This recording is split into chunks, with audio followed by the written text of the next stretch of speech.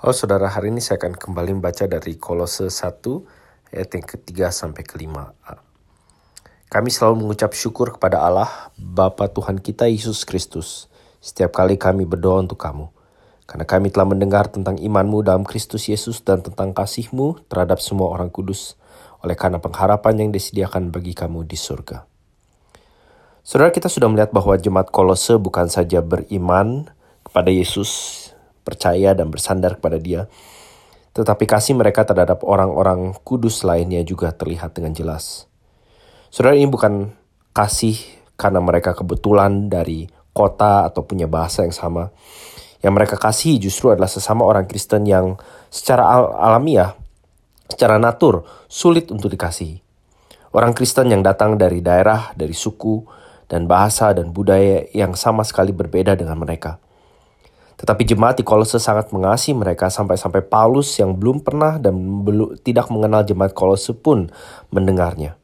Itu sebabnya dia mengatakan, kami mengucap syukur karena kami telah mendengar tentang kasih-Mu terhadap semua orang kudus.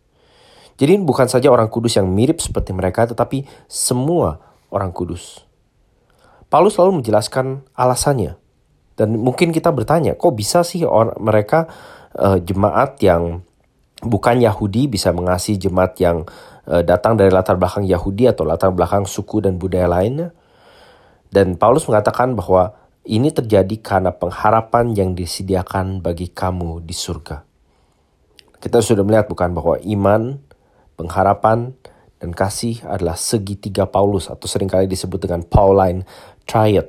Ini adalah 3 elemen iman Kristen yang bisa dikatakan elemen dasar dan seringkali menghiasi perkataan, pemikiran, dan tulisan-tulisan Rasul Paulus. Dan hari ini kita akan berfokus pada pengharapan. Saudara, pengharapan adalah antisipasi terhadap sesuatu yang memberikan kita alasan untuk hidup. Orang yang punya harapan, sekecil apapun itu, akan terus berusaha dan akan kembali bangkit walaupun sudah gagal, walaupun kecewa, atau walaupun mengecewakan berulang-ulang kali. Sebuah artikel psikologi yang saya baca baru-baru ini mengatakan bahwa pengharapan atau hope adalah kunci eksistensi atau kunci keberadaan manusia. Pengharapan bantu kita bertekun, membantu kita bertahan dalam mencapai tujuan hidup ini. Begitu pentingnya sampai hasil riset sendiri membuktikannya. Di sebuah paper yang berjudul Optimisme dan Dampaknya dalam Kesehatan Mental dan Jasmani tahun 2010, ditulis mereka menemukan pentingnya peran pengharapan di dalam hidup manusia secara umum. Orang-orang yang pesimis cenderung melihat tidak ada harapan bagi masa depan mereka, sehingga mereka lebih rentan untuk mengalami depresi, kecemasan, sulit berelasi baik dengan orang lain, dan sulit berelasi dengan baik dengan orang lain, dan menurunnya kualitas hidup. Sementara mereka yang optimis cenderung mengharapkan hal-hal yang baik akan terjadi di masa depan mereka. Dan sikap ini yang sangat berpengaruh dalam kesehatan jasmani dan mental orang-orang yang optimis, sehingga memberikan dampak besar dalam menghadapi hidup sehari-hari. Nah, saudara, tentu kita bersyukur dan menghargai hasil riset di atas. Tetapi apa yang Alkitab katakan tentang pengharapan bukan sekedar berbicara tentang mengantisipasi hal-hal baik di masa depan. Paulus mengatakan bahwa pengharapan kita disediakan di surga. Jadi ini bukan bicara sekedar 10 atau 20 tahun ke depan. Paulus berbicara tentang pengharapan yang mempunyai kualitas surgawi. Di suratnya yang lain, Rasul Petrus mengatakan bahwa ini adalah pengharapan yang tidak dapat binasa, yang tidak dapat cemar, dan yang tidak dapat layu. Dan dengan bahasa yang sama dia juga mengatakan yang tersimpan di surga bagi kamu. Saudara, pikirkan hal-hal yang seringkali menjadi pengharapan orang atau pengharapan kita hari ini. Kemenangan partai atau golongan atau presiden tertentu. Mungkin yang paling baru-baru misalnya vaksin COVID-19. Kembali hidup normal, kesehatan fisik, pemulihan ekonomi, bisnis, situasi pekerjaan, dan lain seterusnya. Nah, saudara, sekali lagi, ini bukan berarti bahwa hal-hal ini tidak penting. Kita tahu bahwa hal-hal ini adalah bagian dari pengaturan dan bijaksana dan kuasa Allah di dunia ini. Tetapi pikirkan, semuanya bisa binasa. semuanya bisa cemar dan dirusak, dan dengan berjalannya waktu menjadi layu. Alangkah rapuhnya kalau pengharapan kita hanya sesuatu yang dunia ini bisa sediakan.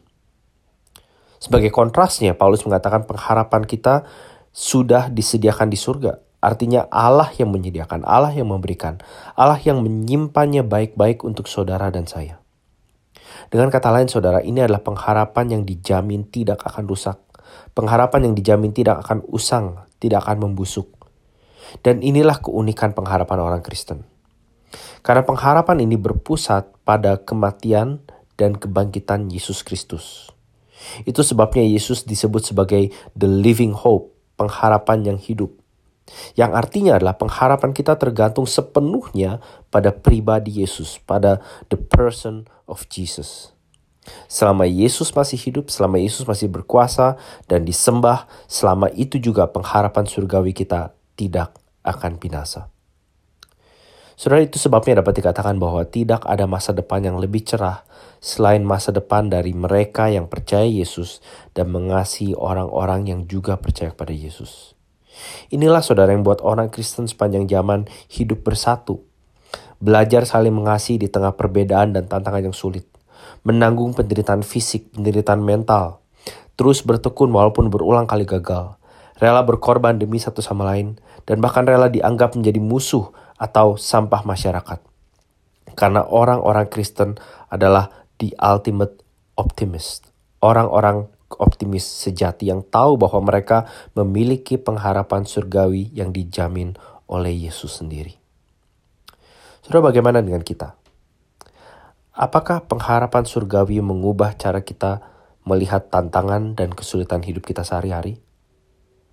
Apakah pengharapan surgawi juga mengubah cara kita bahkan menikmati hal-hal yang baik dan menyenangkan dari apa yang kita alami sehari-hari?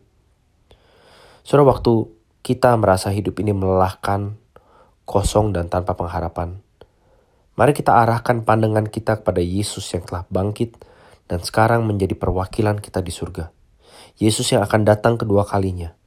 Dan mari kita diingatkan bahwa selama Yesus hidup, pengharapan kita juga hidup. Mari kita berdoa.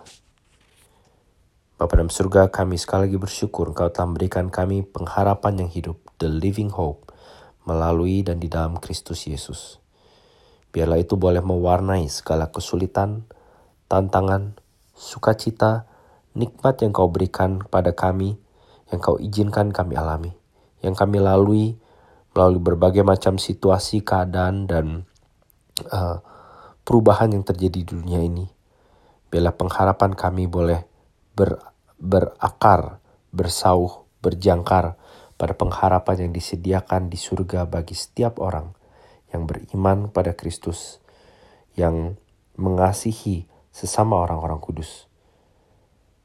Karena di dalam pengharapan itu, kami tahu kami punya hidup yang sesungguhnya. Di nama Tuhan Yesus kami berdoa. Amin.